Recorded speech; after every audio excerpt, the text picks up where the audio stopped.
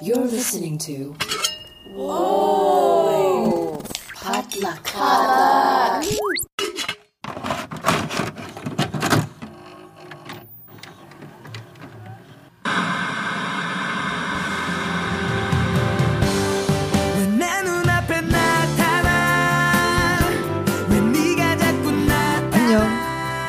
Welcome back to the Korean Drama Podcast. I'm Steve. I'm Kathy. I'm Kim. Here we go, episode 16. It almost sounds like we're in a musical number. It almost does. And we're dancing right now in unison, but you can't see it because this is a podcast. Honestly, very athletic, acrobatic. We're doing really well. Kathy just said all of that while doing a series of backflips. Yeah, it was very impressive, if I may say so. You may. Oh, thank you so much. Oh, you're extremely welcome. Well, almost as crazy is this dang episode. What a crazy episode. Wow. I have to say that when it started, I was like, this episode's going to be boring. But I forgot that we're at the point in the series now where no episodes can afford to be boring at this point. Not at all. Yeah. In fact, everything's got to be like super high intensity, high stakes, everything. Yeah. Yeah. I almost felt like at the end of this episode, I was like, this is the drama I've been waiting for.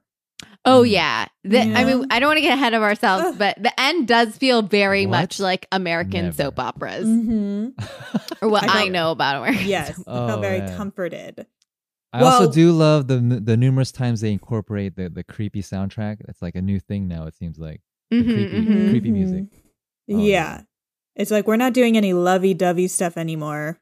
Mm-hmm. No. We're in it. Mm-hmm. And boy, are they. Ooh. Because Richie is, maybe dying in this elevator. He's hyperventilating and stuff. Mm-hmm. It doesn't look good.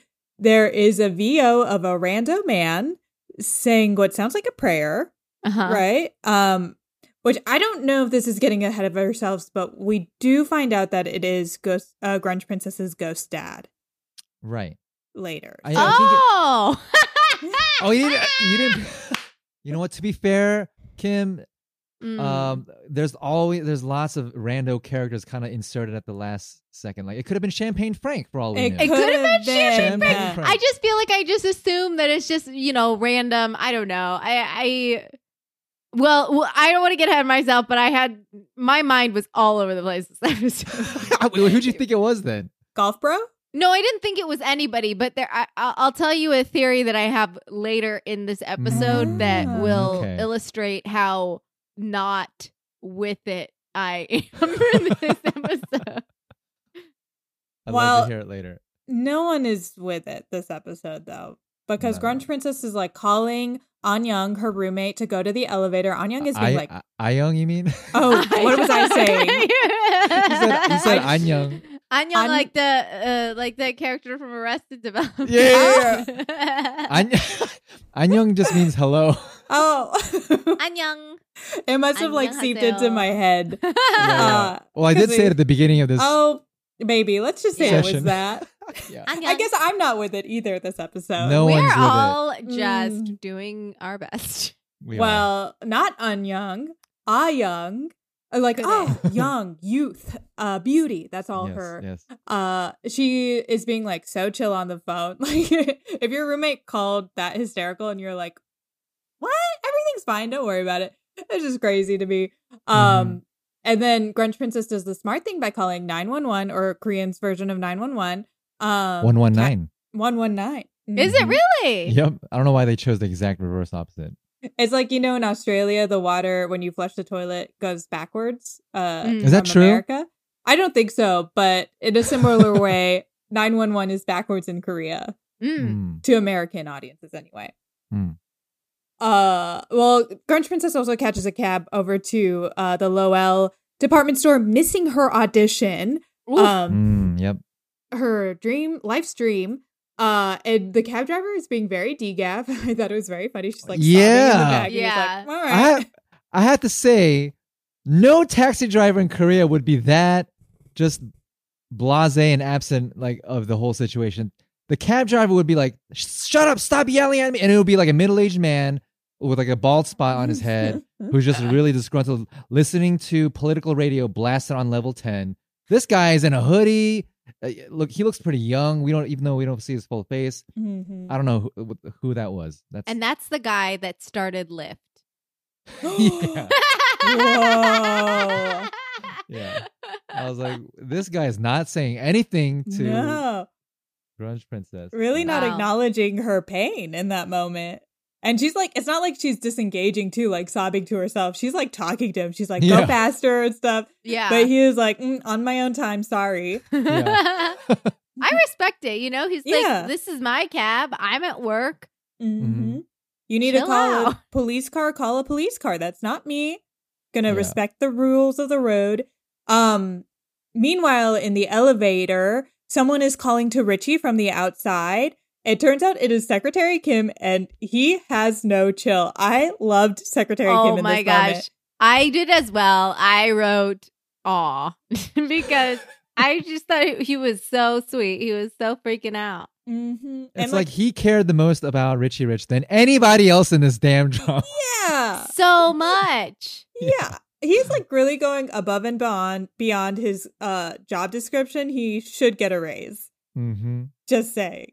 I mean, to the point where like it was almost putting Richie Rich's life in danger. Yeah. Like the way he was blocking the He was rescue- really trying to climb into the damn elevator. I was like, hey, man, we don't need 2 injured people. I think he Yeah. even yells at them like, "Hurry up and get in!" It's like, you're But in the he's way. like, yeah, you're in the way. But he's really loyal, and He I think is. that's Mhm. nice. And he also accompanies they are able to evacuate Richie Rich into an ambulance, and he accompanies Richie Rich in the ambulance, which I'm pretty sure is reserved for family only. That privilege, but go Secretary Kim for being like, I am He is family. Family, yep. Yeah, he doesn't care.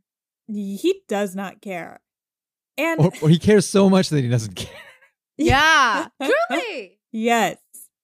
And I mean, this is so funny because you say caring so much that he doesn't care because Hottie comes back, but it's so jarring. It's 'Cause- really jarring.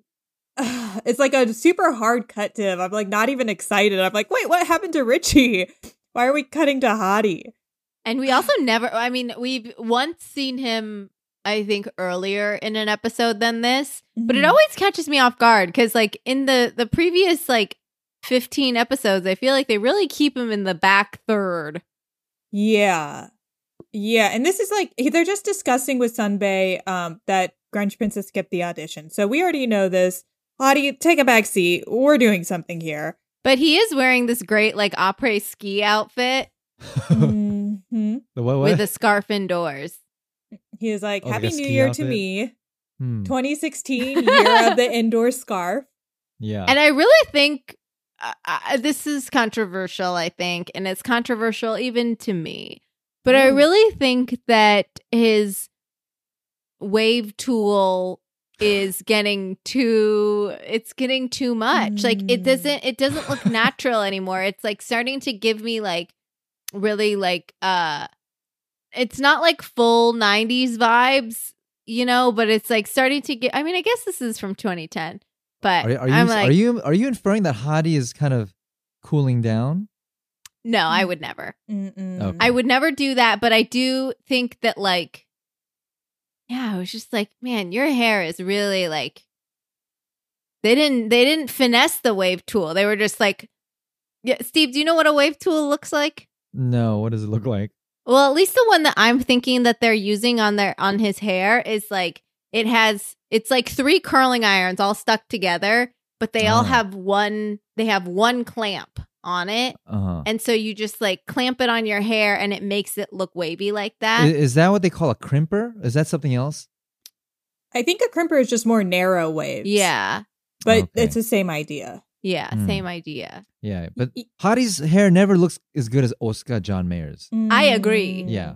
And blazers. Her hair Mhm. is my Mm. volume dream.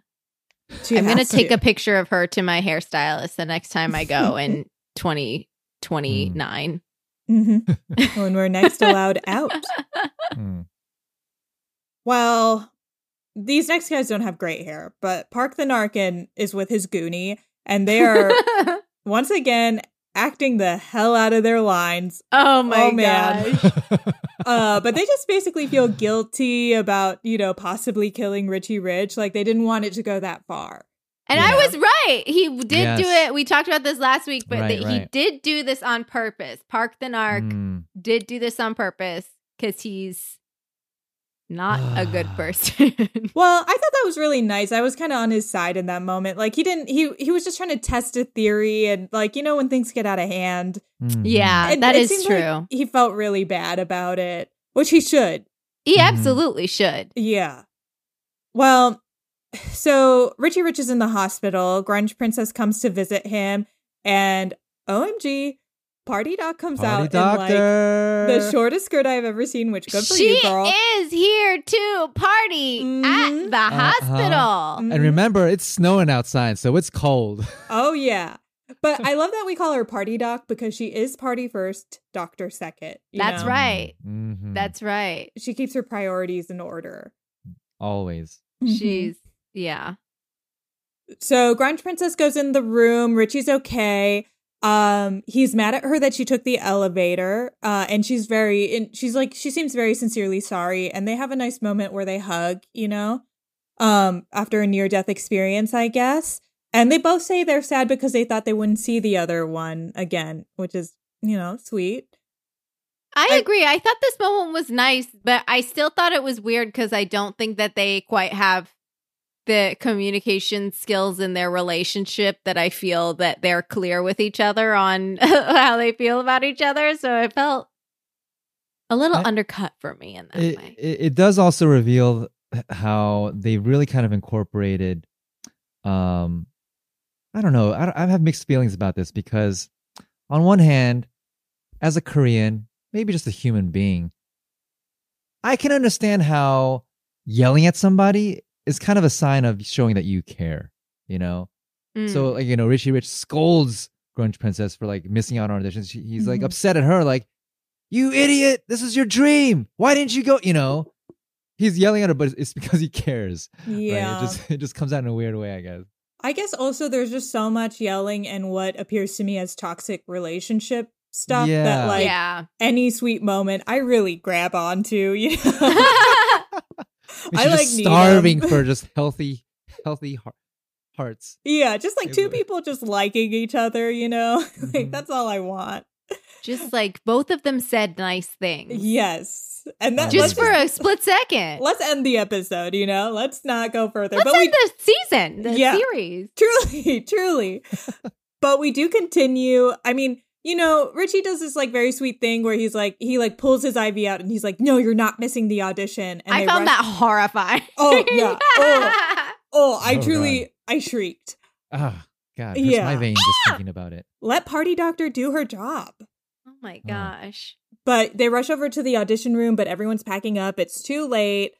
The audition looks like a festival, some sort of concert festival, by the way. Yeah. They're all wearing pink shirts. Yeah, they have like a full-on staff. It looked like it was going to be some sort of like on-stage tap dance extravaganza or something. Yeah, it does look like a dance competition. Yeah. Very odd. But again, like last episode, we saw that when the director and his team arrived at the airport, there were throngs of fans there. Director Ryan Jackson, which I always keep confusing with Jack Ryan. Completely different. To me, it's like, we need a white name. Can someone please come with a white man's name? Yeah. Ryan Jackson. Yeah. Ryan Jackson. No relation to Peter Jackson. Or Phil Jackson. Or Phil Jackson. Or Reggie Jackson. Well, not white, but... Well, he's Australian, we find out later. It's an Australian director. Well, so we leave that storyline for now because we go back to John Mayer, who's doing a press conference wherein they bring up Che-Ri and the scandal with her. I'm assuming it's some kind of sex scandal from the way they're talking about it. No, I think this was the one where she was... she blew up Oscar John Mayer for... because she was a singer-songwriter as well. She's the one who helped or agreed to help out Blazers and John Mayer. Right, because the actress... Sorry, go ahead, Steve. Yeah. Remember Noodle Nancy's is the one really behind all this stuff? So Che-Ri was also a victim of Noodle Nancy's like diabolical plagiarism scheme. Right, but the actress that he did have a scandal with at the beginning of the series, her name is Chae-rin, right? Yeah, very similar sound. Very What because the I got confused in that same way as I was like, what's this? But I was like, no, Chae-ri is the singer. But I was like, I think that the actor's name is Chae-rin. Yeah. Very confusing. Yeah. Switch names, switch bodies, switch everything. Yeah. Why not? Real? What's real anymore? Well, Blazers is snooping on the conference. She sees it. And then later, John Mayer, I guess, sneaks into Blazers' office because she's surprised to see him there. And she's still mad. I'm not quite certain why. Like, is it because he was a fuckboy in the past? I'm not quite sure. I feel like that's just her, like, I think we talked about this in a previous episode. That's just kind of her vibe with him, is she always just wants to, like, have him be seeking her approval. Yeah. I guess to me, just in terms of, like, narrative, it feels like they've reconciled. So, like, I don't understand why we're still here. I was confused. Like, I thought they pretty much figured out, like, hey, let's let the past be the past. Yeah. But Blazers don't want to let go of the past. Mm-mm. And I also just want to take this opportunity to say, did anybody else notice the table that Oscar is sitting at? No? What's on the table? So in Blazer's office, and I haven't noticed this before when we've been in her office, he is sitting at what to me appears to be a hole cut in the ground. Like, it's so like he's sitting on the floor, which is a bench for a table that is sunken into a hole in the ground. I think this was like really big in the 70s, right? Like, I can't remember what they're called, but I see them sometimes. Yes, I follow this 70s home account on Instagram, and they just posted this. It's called a conversation pit. Conversation pit, yes. Yeah. So this is like a very mini version of that, because it's truly just this table in the pit, and then you sit on the floor, but it is a bench or a chair for the table. Oh, I can't believe I didn't notice that. I didn't notice. I went to a restaurant once in Japan that had that same vibe. So I guess I just thought like maybe this is like a trend in Asia. Could be. I don't know. I found it fascinating. I was too busy focusing on the tofu that he was eating out of the little just plastic black plastic bag. That's so funny. He's back at it again with that police food. Yeah, exactly. Like as if like he's acting like he would like serve time in prison, but it's just like you just came out of the station, bro. Like, yeah, you're just turning Noodles Nancy in. Yeah, you're fine. Yeah. Well, Blazers also does this like other crazy thing where she says she's going back to the mall to like seduce Richie or whatever, and it's like, girl, we're past that. Like, yeah, let's what? And John Mayer wants to come with because he promised Chae-ri a bag in a couple episodes back, if we remember, and that sets Blazers off more because she's like, "You want me to pick out another woman's bag for you?" And he comes back with, "I'm not asking you to pay for it." Which is very funny. I liked it. History repeats itself. Mm-hmm. That's really funny. Yeah, so I guess so. Maybe she just give us a little insight now because she's still mad, and John Mayer's like, I still love like what we were in the past, and she says something like, "Why do you forgive yourself so easily?"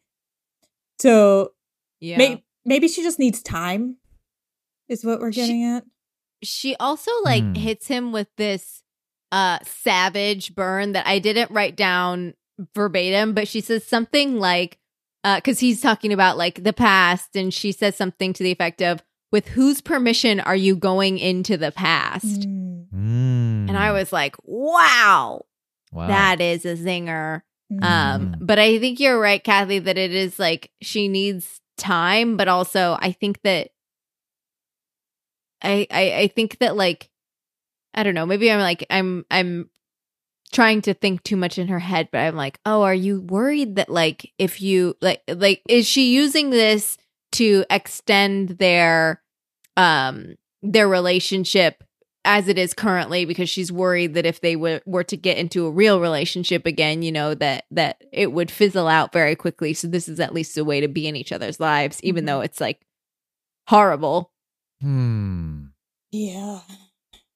Yeah, I mean, Blazers does seem to be kind of stuck in a certain kind of cycle of, I don't know, living in how she was emotionally deprived of love or whatever.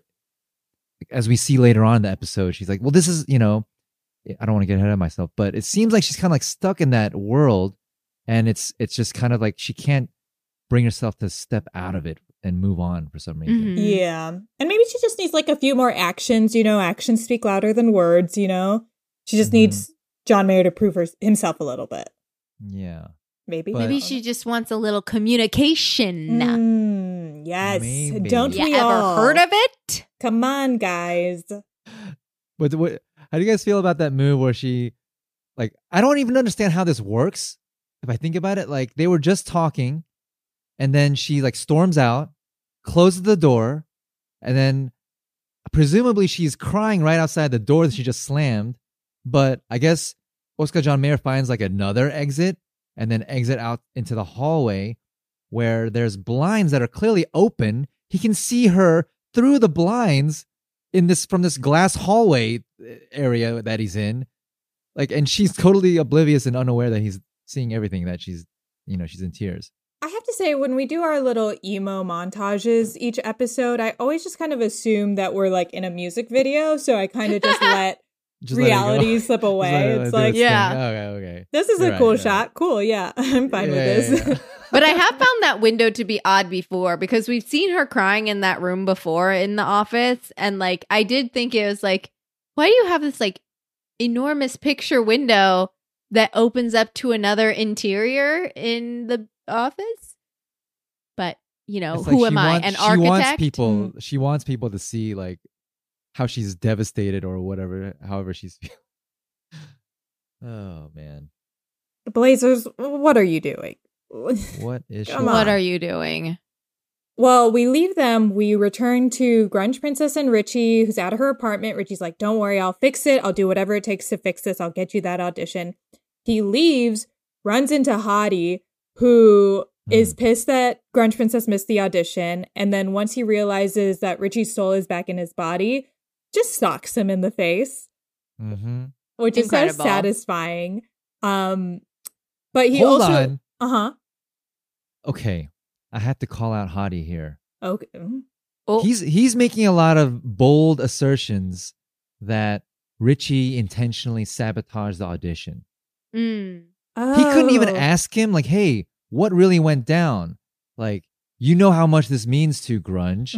Like, why did you miss the audition on purpose? Then Richie could have been like, oh, well, it wasn't me. It turns out rain does make us They never had that dialogue. Hottie kind of just comes out of nowhere and just swings and socks him in the face. I thought he was so mad at the, like, don't tell me that I've ever hit on you or whatever moment. Oh. But well, that's what Richie says afterwards too. Is like, he's like, we'll just consider ourselves even since I told you to never like hit on me or whatever it was that he said. Never confess your love to me. Right.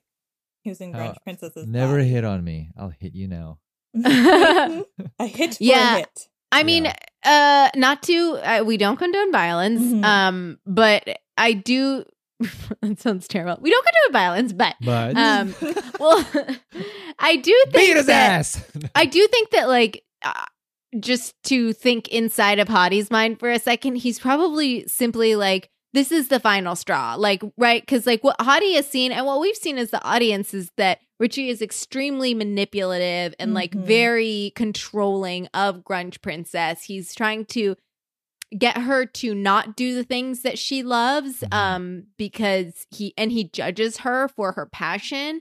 And Hottie has just more or less kind of like watched and even once enabled this behavior. And I think that, you know, to him, he was probably like, this is the final straw. Like, you do not stand in between Grunge and what she has expressed. Just the audition is like her life's goal. Yeah.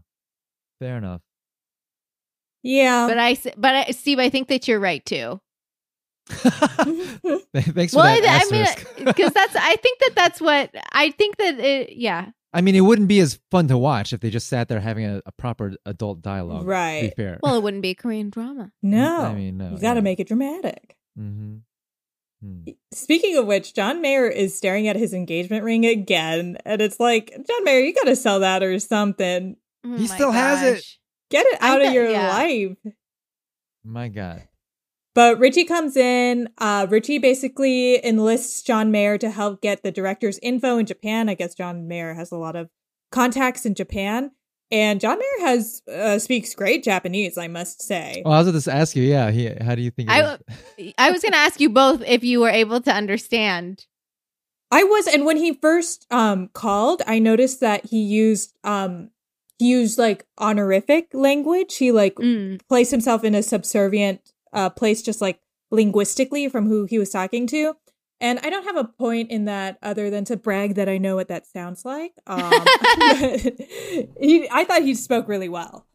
It was well as a Korean would sound trying to speak Japanese as a second. Is that what you sound like when you speak Japanese, Steve? No, I think I sound way better. Ooh. Shots fired. John Mayer. Wow. We wait for your clap back. Like his cadence and how he says stuff is a little bit off, and it's like you can tell he doesn't really speak Japanese, so he had to rehearse the Koreanized version of whatever. But I will note this though, and this is kind of a funny thing to me personally, where he introduces himself as Oscar.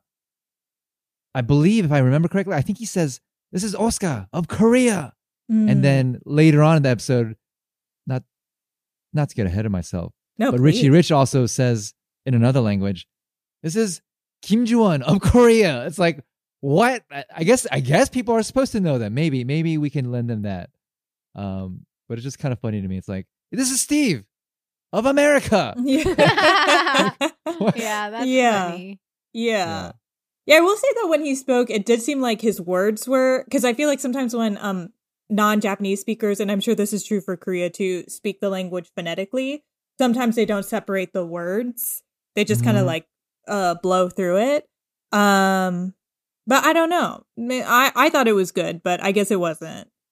No, I mean, it was pretty good. Just like in fact, I would say that there's certain gaps because it was almost as if he remembered it a certain way on the paper, but then in reality, written in Japanese, it might be a lot of the words and phrases might be combined more rather than separated by a little gap. Yeah. So he's like to get really technical, he's like taking breaths in like weird places, We'll catch you, John Mayer. Study up. Wow.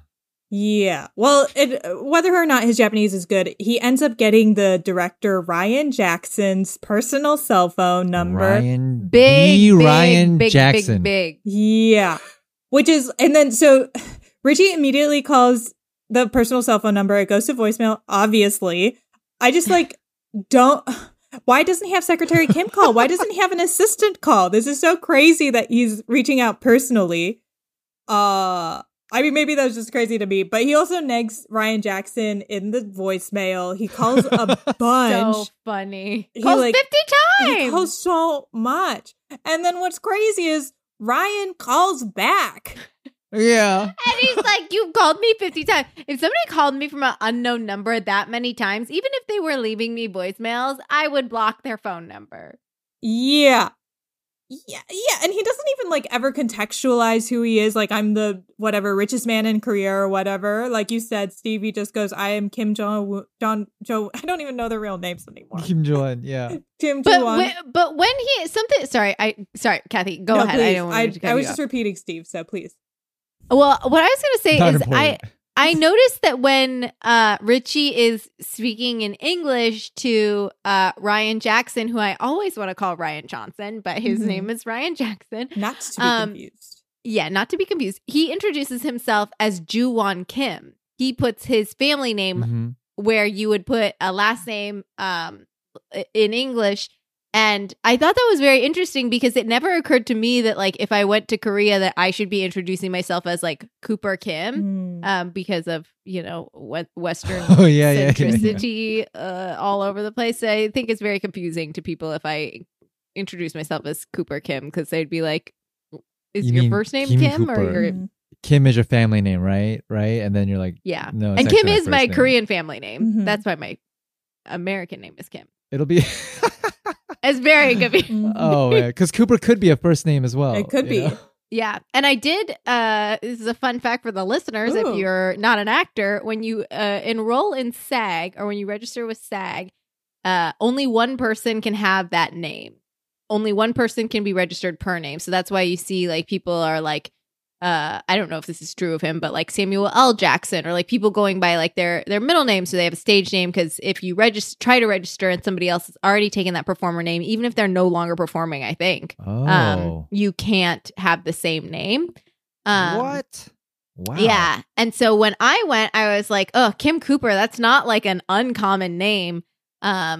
And I was like, okay, like, what would I call myself? And I was like, okay, if Kim Cooper is taken, then I'll just go by Cooper Kim because my Korean family name is Kim. Like, that's why my first name in American is Kim. So, or not in American, but my American first name is Kim. But then it turned out that I turned in my application. So they told me that I turned in my application to be Kim Cooper on the same day that, or around the same time that somebody else turned in their application to be Kim Cooper, but the other person didn't finish their application before I did. So, you beat him. Damn. Other Kim Cooper, if you're listening, I'm sorry. Sorry, not sorry. Sorry. Oh, shots fired. Oh man. But yeah, would you go, wait, Steve, when you, or Kathy too, like when you're speaking to people in Japanese, do you introduce yourself, or speaking to people in Korean, do you introduce yourself like, I'm Lim Steve, I'm Yamamoto Kathy? Yeah. I'll always same do as in that. Korea. Yeah. Wow. Like, Korean I learn and something Japanese new every day. is very, at least speaking wise, like grammatical, like there's a lot of similarity. It's like crazy how similar the two languages are actually. When I took Japanese in college, I was always obsessed with my Korean classmates because they picked up everything so quickly. And they would always like try to make me feel better because they were so kind, and they'd be like, "Oh, it's just because our languages are super similar." Like, no, it's because I'm dumb. And now we're not friends. It's fine. They were very kind and sweet. That's how I feel about trying to learn Korean. So doesn't it make you feel more dumb when they're trying to be kind and sweet to you? It's like, stop, you're patronizing me now. It's worse. Yeah. Oh man. Oh my goodness. Well, I'm glad that I asked because that had never occurred to me before because of Western centricity. But I'm glad that I know that now. Yeah.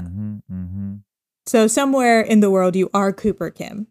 That's right. Well, in Korea, I am Cooper Kim. Well, in Korea, I would, there's a poeticness to that. What? There's a poeticness to how you can switch your name to according to the culture. Yeah. Last question, because I've really gotten us really far off track here. Steve, do you have, and Kathy, do you have a Korean or Japanese name, and do you introduce yourself with that name when you introduce yourself in Korean or Japanese? I did pick out a name because I went to a Japanese elementary school and I was one of the only ones with a westernized name in that school. So I did eventually pick out a Japanese name, which is just the Japanese word for green. So don't pick your name when you're 9. Midori. I love that. What is it? It's Midori, which is truly just green. Beautiful. My favorite color at the time. But now I don't use it that much anymore because, it's not a legal thing. It's not my middle name or anything. So it feels like weird to like insist that people call me that. So they just call me Kathy. Got it. You shouldn't feel too bad about it because I feel when I was last in Japan, like a decade ago, I had students who like there's one kid's name was like Aoi, like blue, Ao. Maybe I might be butchering it, but yeah, it was based on a color. So I was like, okay, I guess you can be colors too, and that's fine. Yeah, I mean that's also true in the Western culture. That's you true. can name your kid really whatever you want. Yeah, that's true. I do have a Korean name that my grandpa on my dad's side picked out as his per Korean tradition. So I just use that when I'm in Korea. But sometimes I choose I just choose Steve sometimes depending on who I'm meeting. If it's like a younger person who speaks English, I might say Steve. And same with Japan. Like my Korean name is based on the Chinese is based on Chinese characters. So that translates in Japanese as well, actually, conveniently. So like my family name might be Lim or Im in Korea. In Japan, I'd be Hayashi. Oh. Which is also like a legitimate, like common family name in Japan. And then my Korean, the Chinese characters based on my Korean name would be spelled out or read in Japanese as Shosuke or Seiyu.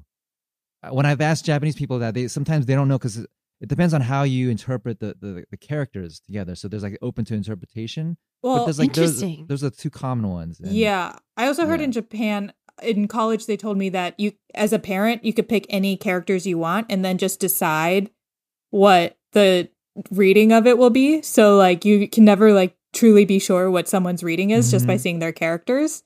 Right. Because you can just go wild. Yeah. I love that. Yeah. But to most Japanese, I would just introduce myself as like Steve-u. Yeah. Yeah. Cool. Sorry, I have gotten us really off of track. No, these are valid questions. Yeah, I love it.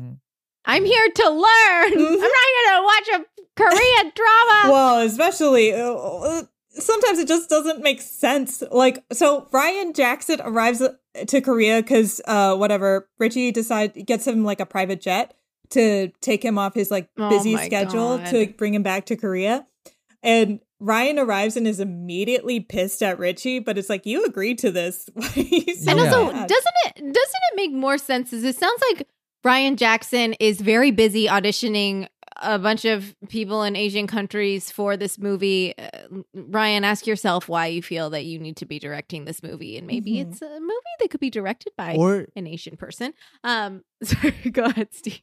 Yeah, if you're so busy, shouldn't Grunge Princess be flown out to you? That's what I was thinking. Yeah. Doesn't that make sense? Because then, like once he does get to Seoul, he's like, I only have 5 minutes to see her. Okay, so if she would have just flown over there, then he would have had more time to see her. But I guess then we see in the next scene why he needed to fly. Right. Yeah. Because they drive him over to the set where Grunge Princess is working on like some different show. And she's like doing all these stunt shots and like what appears to be like an incredibly long shot. Just like no cuts. She just keeps going. And also, I didn't know if you guys noticed this, but they added some like crazy sound effects in, like of punching. Like I didn't notice that. It's like so cartoony. And then Ryan Jackson is watching, which like, is this an open set? Why can anyone just walk on? But yeah. Ryan Jackson is like, I've seen enough. I'm leaving. But it's like, first of all, how is Ryan Johnson and his entourage allowed on set? Second of all, don't you have like a specific audition for this person? Like, I don't know why this would help you decide whether she's good for this role. I thought at first that was fully constructed as the audition. Like, I didn't realize that she was at work on another job for the whole scene. Yeah. It's wild. But when they're done, it's really cute. Richie and Grunge Princess have a little callback to their first meeting. They have like a little inside joke now. Very cute, very cute. Secretary Kim is handing out lunches. Again, why do they not have Crafty? Like, what is happening? So then Richie returns to work to see who stopped the elevator, but lucky for him, Park the Narc steps up. It's like, it's me. I resign.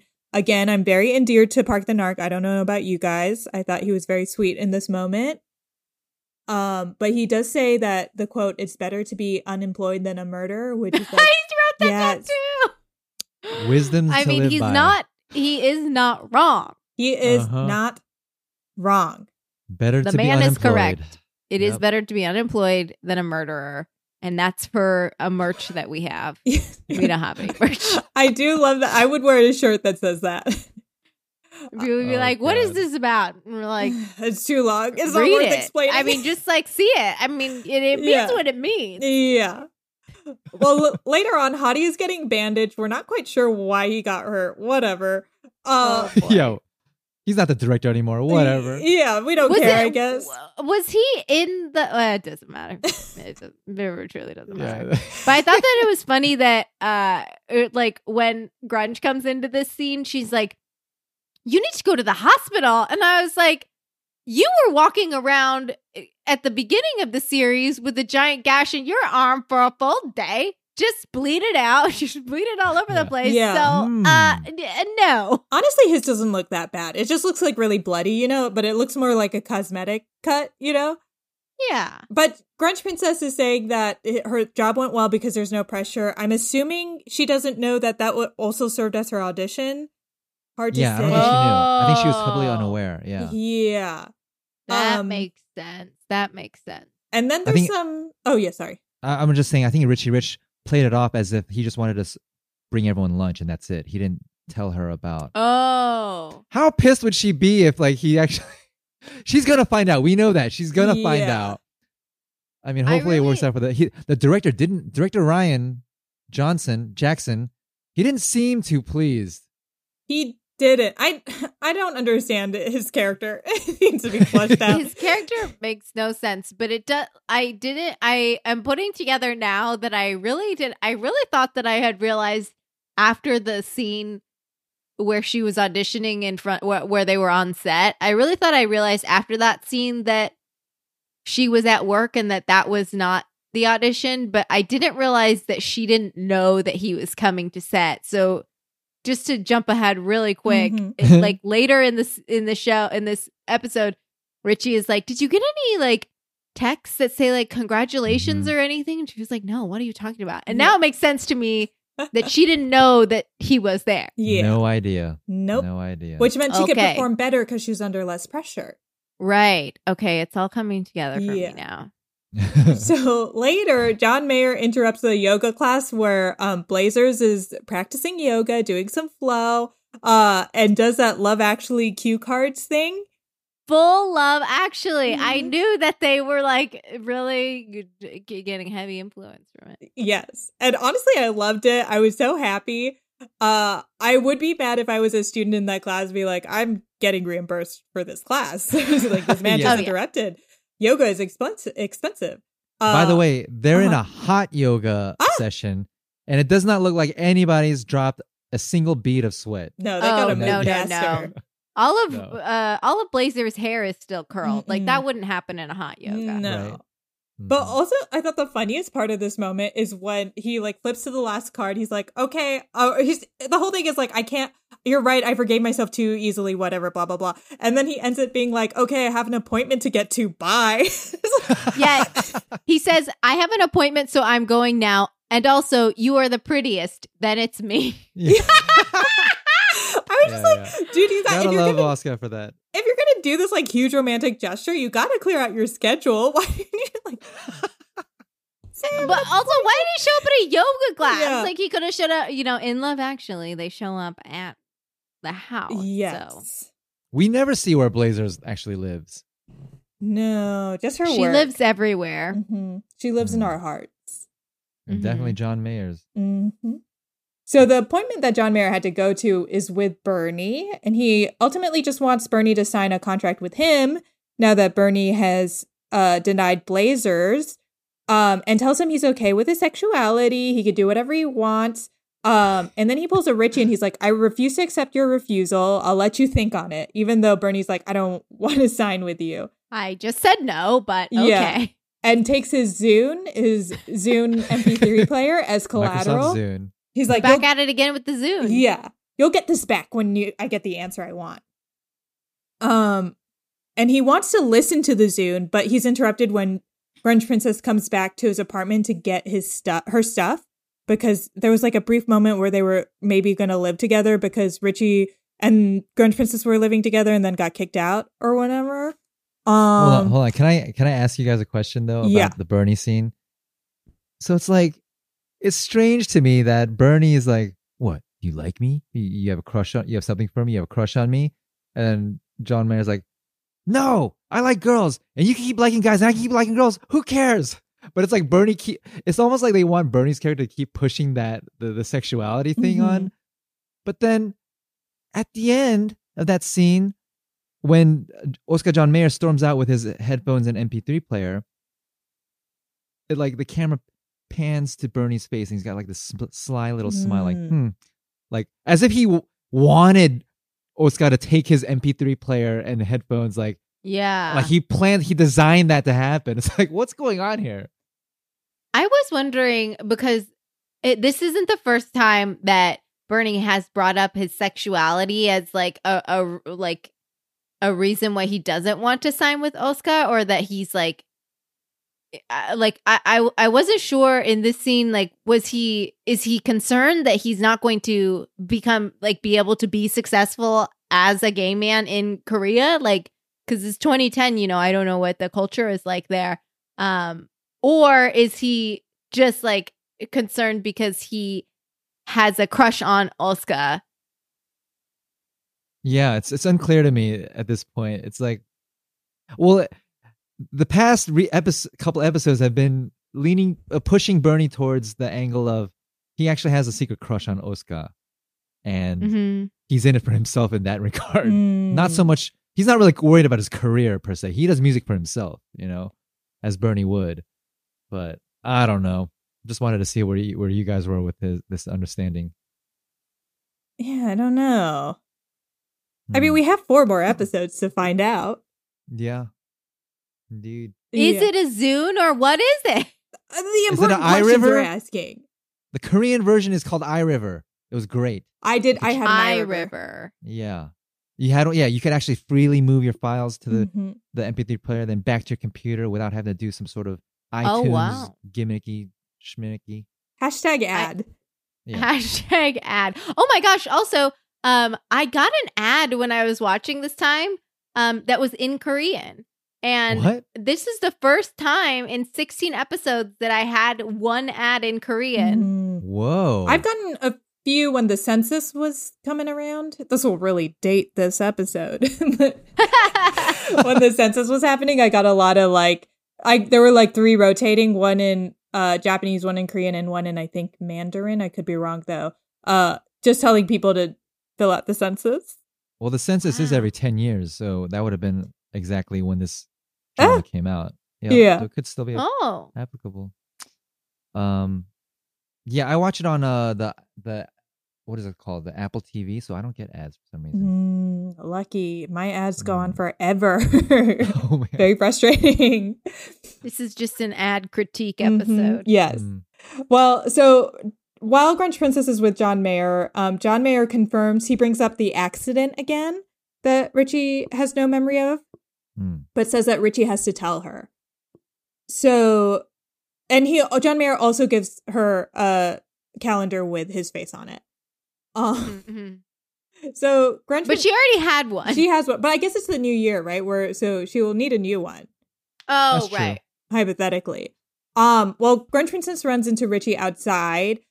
She's like rejecting him again a little bit. It feels a little like we're taking a step back in the narrative, but whatever. Yeah. He drives her home. He's mad at her for calling John Mayer Oppa again. And then he notices that she circled the date January 8th on her calendar. But she doesn't give him any information on what that date is. Oh, also she kisses him this episode. He pulls her on the bed, which is yuck. And then she kisses him, which is fun. Yeah, I have to say, I've been watching Babysitter's Club, and it's really cute and sweet. Mm-hmm. Did you watch it, Kathy? I did. Did you like it? I did. I liked most of it, yes. Oh, interesting. We'll talk later. Are you going to ask me if I watched it? Steve, you didn't have a reaction like Kathy did, but Steve, did you watch it? No. Well, I think really you'd good. like it. Yeah. It's really sweet. I might check it out now. Yeah. It's really sweet. But when Grunge has her kiss with Richie, it is very similar to the tweens on the show who are like a peck and they're like, "Oh, I did it!" And it's very sweet. It's really very sweet and innocent. Yeah. That's the equivalent of adult dramas in Korea. Yes. That level of physical affection. Yeah. Well, so Italy Evil Mom is getting the rundown from the servants, and she knows that Richie is at Grunge Princess's apartment. Her assistant reminds her of some yearly appointment she has, but we don't hear much about that. That's for later. Asian Kristen Chenoweth brings over a tabloid that has Blazers and John Mayer on it. Because remember, Italy Evil Mom brought Blazers to that family dinner as a prospective partner for Richie. So that's like very scandalous for them. Meanwhile, John Mayer interrupts Blazers, I think at work, and shows her the same tabloid that his mom had. And she wants him immediately to deny it. She wants him to deny their relationship. And then John Mayer realizes this is another wrong he did against her because he told her to deny their relationship back when they were in one. So that's kind of, I guess, so there's levels to Blazer's anger, I guess. And she gets a call immediately from the tabloid, denies her relationship with John Mayer, but immediately he hugs her to like comfort her because she's very upset. And people go wild, like taking cell phone pics and stuff. And they're shameless. Very shameless. Nobody's like trying to be like, oh, friend, here, let me take a picture of you in front of this. Yes. They're full on like flashing. Yeah, they do not care. No. I don't know why they swarmed in then and not when like earlier. You know, it's like flash mob, photo op. Okay. Very convenient. Mm-hmm. So, and why would the tabloid call you after they already published a photo of you? Like, wouldn't they want to call beforehand, before releasing that headline? Yeah. The logic, once more. I mean, that's why they're a tabloid, I suppose. They do their research later. Yeah. Speaking of which, Richie was researching and discovered that January 8th is the lunar calendar anniversary of Grunge Princess's father's death. Which also happened on the same day as his accident, which is huge. Yeah. Cue the creepy music. Yes. This is where stuff gets interesting. Because he also remembers something after his traumatic elevator accident from the beginning of the episode, that his previous accident was also elevator-based, not a car accident like his family said it was.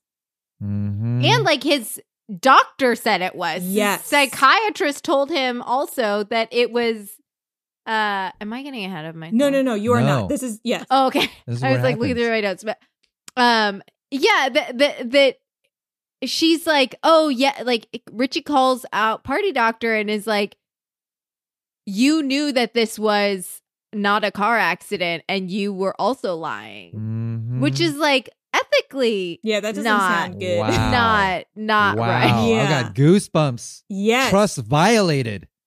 Is not it. Mm-mm.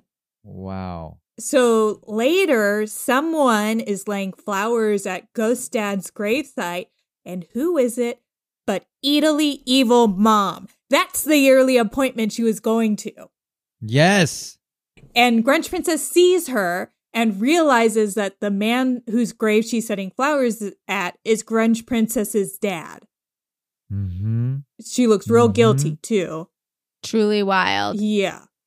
We also have a brief moment where Richie is back at work and he draws a picture of the cat stuffed animal on Grunge Princess's bed to give to the jewelry designer to make accessories. And I was like, you cannot, that's a copyright infringement. You can't just like take someone else's design and be like, we're making, that's besides the point, but I was like, why are we here? The drama's happening at the cemetery, whatever. And also, really quick, at the beginning of when this drama started, at some point, Ah Young and Grunge are at the mall. And I don't know if you guys noticed this, but while they're at the mall, Buttons by Pussycat Dolls is playing. Shoot, I got the wrong band. I put Danity Kane. Oh, My is it bad. Danity Kane? No, you're totally right. It's Pussycat Dolls.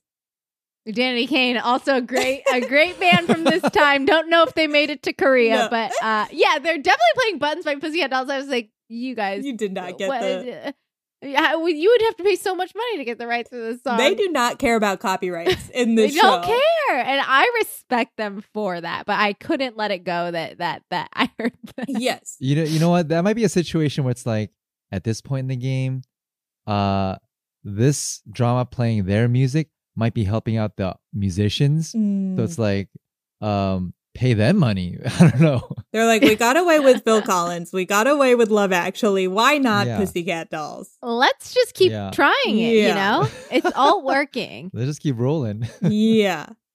They also have a weird moment where I just don't understand why they cut away from the cemetery drama, because that is like actually dramatic. Yeah. But they cut away again to go to the action school where Grunge Princess is training the student who's in love with her, who like keeps telling her he's in love with her. It's like, dude, stop. This is so bad. But Richie gets jealous about how kindly she's treating him and goes up in the harness and like does in his studded tracksuit. He has a new tracksuit. Yes. New tracksuit. Yeah. And then like shrieks the whole time. So I guess this is like a comedic relief. It's like, let's watch Hyunbin shriek. But I'm like, that's not what I want to see right now. And also, he's very colorist. I don't know if this is the right word to use, but like this is not the first time that he has commented on the tone of someone's skin and referred to somebody having darker skin in a pejorative way. Yeah. Not okay. Yeah. Hottie, come over and hit him again. Hit him again. Not that we condone violence. Not that we condone violence. But man. So Richie Rich and Grunge Princess are walking home, and he's like doing all these sexual innuendos that she's like not really into. And then she gets a text that Italy Evil Mom is at her apartment, so she runs away. She doesn't tell Richie why. She runs home.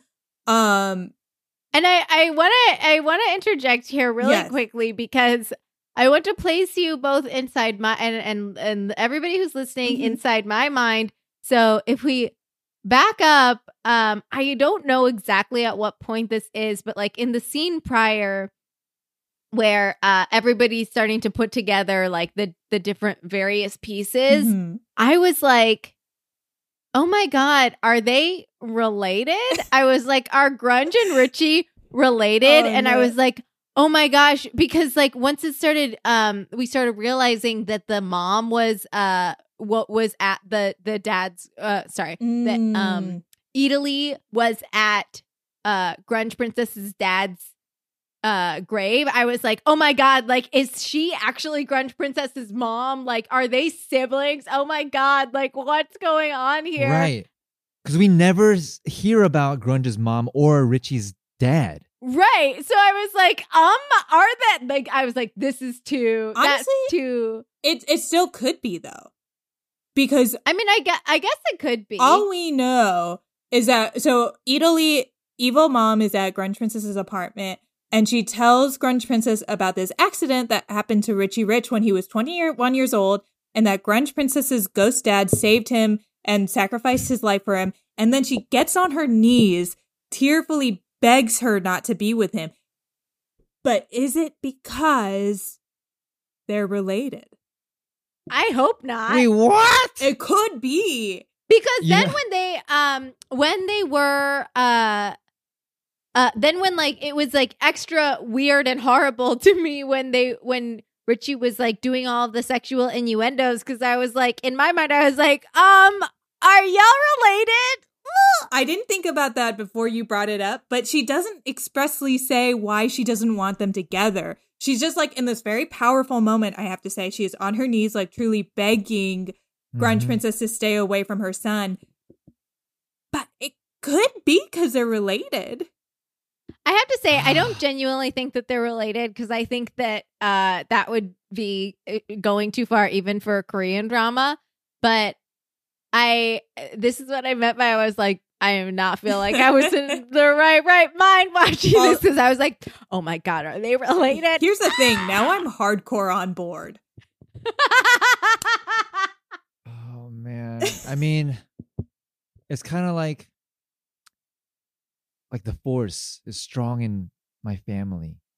You know, my sister has it. Is it that kind of a thing? That's why the body switching happens between them two? We're led to believe that it's because of the alcohol.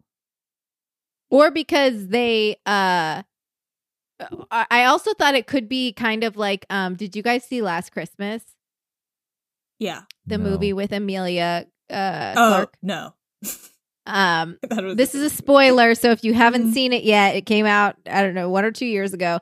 But in that movie, it's Emilia Clarke and Henry Golding, and in that movie, basically, Henry Golding died, and he had to donate, and when he died, his heart was donated to Emilia Clarke, and so like his ghost and her become like tethered for a bit in the movie. And I was like, oh, is that also what's happening here? Like, instead of them being siblings, like are they tethered? Are Grunge Princess and Richie tethered because Grunge's dad passed away in the accident that Richie survived? They could be tethered and still be siblings. There is a lot of ex machina shit happening every episode, dropping out of the sky. Can't rule out anything really at this point. You cannot. I will say, Kathy, I do think that the reason that Grunge is, I think the reason that Italy and Taylor Loft mom is asking Grunge to leave Richie alone is because she will be a constant reminder of the trauma now. Because her dad is the one who saved Richie's life. I see. But I don't know. It is a glaring gap that we never see Grunge's mom or Richie's dad. It's too glaring. It is very glaring. And there's nobody, like, they didn't marry or remarry to fill in that family placeholder gap, you know? And there's also no explaining yet how he is also a witch. How did he become a witch? What the hell? I mean, okay, we have the voiceover. We hear the voiceover throughout this episode. I guess it's open to interpretation as to whether this voiceover is as a memory, it's like a thing that happened in the past, or it's as if, to me, it's as if Grunge's dad, perhaps Richie's dad as well, perhaps is like watching from the heavens, like narrating in real time. It to me, it feels like that. Maybe the Ghost Witch Dad has a podcast. Ghost Witch Dad. He's narrating his own commentary. Oh my goodness. Ay. Feel like I really opened a can of oh wow. Can't wait for this review. I really thought you guys were gonna be like, Kim, you've really taken it too far this time. No. You can never take it too far. Never. When we're talking about I really felt like I was like, oh my gosh, you are really not on in your mind. You're really off in the mind right now. But I mean, listen, there's, like Steve said, there are some giant gaping holes in this story. Yeah. But like you said, it's like, it's too simple. It feels too simple if it's just Richie's mom and Taylor Loft, evil mom, simply doesn't want him to marry or settle down with some no-name girl. It must be deeper than that. It must be more significant, to the point where she even offers unlimited money and funds to just stay away from Richie Rich. There's something there. I read that as like as the mom being protective of her child and being like, oh, this will be a reminder of this trauma for her as well. And to be, to offer a lot of money as like restitution, but also to get her to stay away. You know what though? Maybe Grunge is actually just the daughter of from a different relationship. Maybe originally no,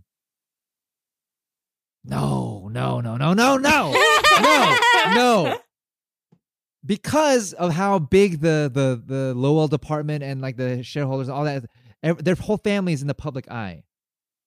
So therefore, it doesn't make sense to think that Richie's mom was wedded to Grunge's dad. It doesn't make sense. It doesn't have to make sense. We're in a Korean drama. No! Yeah! You're absolutely right. Oh, That's where my logic fails. Mm-hmm. Because the secret is there is no logic. Ah. Oh, God. It is truly a wild ride. Mm-hmm. God, I just need to, like, at this point, you know, we're like so close to the end, and we just gotta burn through it. Let's just, you know, We're so oh my close. God, We're so close. And I do not feel confident that we will get all of the answers that we seek. No. I You still don't do think so? believe that we will, in the end, be left with more questions. It's like I feel like, you know, if I just keep doing this thing I'm addicted to, then the next hit it'll be I'll be satisfied. Mm-mm. Like we just want to chase that. Just tell us. Just wrap up this story. I'll be Yeah, satisfied. you keep pulling the lever on the, what's it called? I want to The call it a slot machine? jukebox. Yeah. Yeah. It's not a jukebox. Could be. Yeah. We put Could in so be. many coins of our time and brain cells in this. We just want to return. Yeah, we're like, we got to cash out eventually. Mhm. Eventually we'll win, right? But now I'm like inventing, you know, another storylines, and we still do not have any explanation as to the secret garden. We've No. only seen the mystic Oh my garden. Not the God. same. Not the same. No answers, only more questions Mhm. in true Secret Garden fashion. Oh my goodness. Let's find out what happens next episode 17, next week. Okay. I need a nap. Yeah. Woo. Goodbye. See ya. Oh my goodness. Bye-bye. Bye. Thanks for listening to the Korean Drama Podcast. Our producer is Marvin Yue, and our executive producers are Will Choi, Bill Yu, and Joanna Lee. Follow the Korean Drama Podcast on Twitter at Korean Drama Pod. And if you haven't, give us a rating and review on Apple Podcasts or Podchaser. The Korean Drama Podcast is part of the Potluck Podcast Collective, a collective of Asian American hosted podcasts featuring unique voices and stories from the Asian diaspora. Learn more about Potluck and our fellow Potluck podcasts at podcastpotluck.com.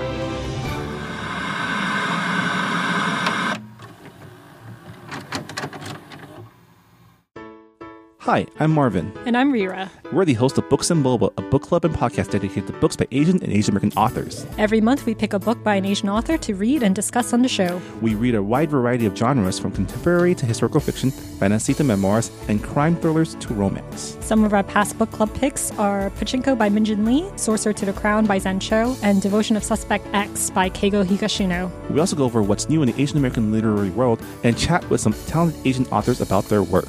So whether you want to start reading for fun again or diversify your TBR list, we got your Asian literature cravings covered. For more info, check out our website at booksandboba.com. You can listen to us on iTunes, Google Play, Spotify, and wherever you find your podcasts. Part of the Potluck Podcast Collective.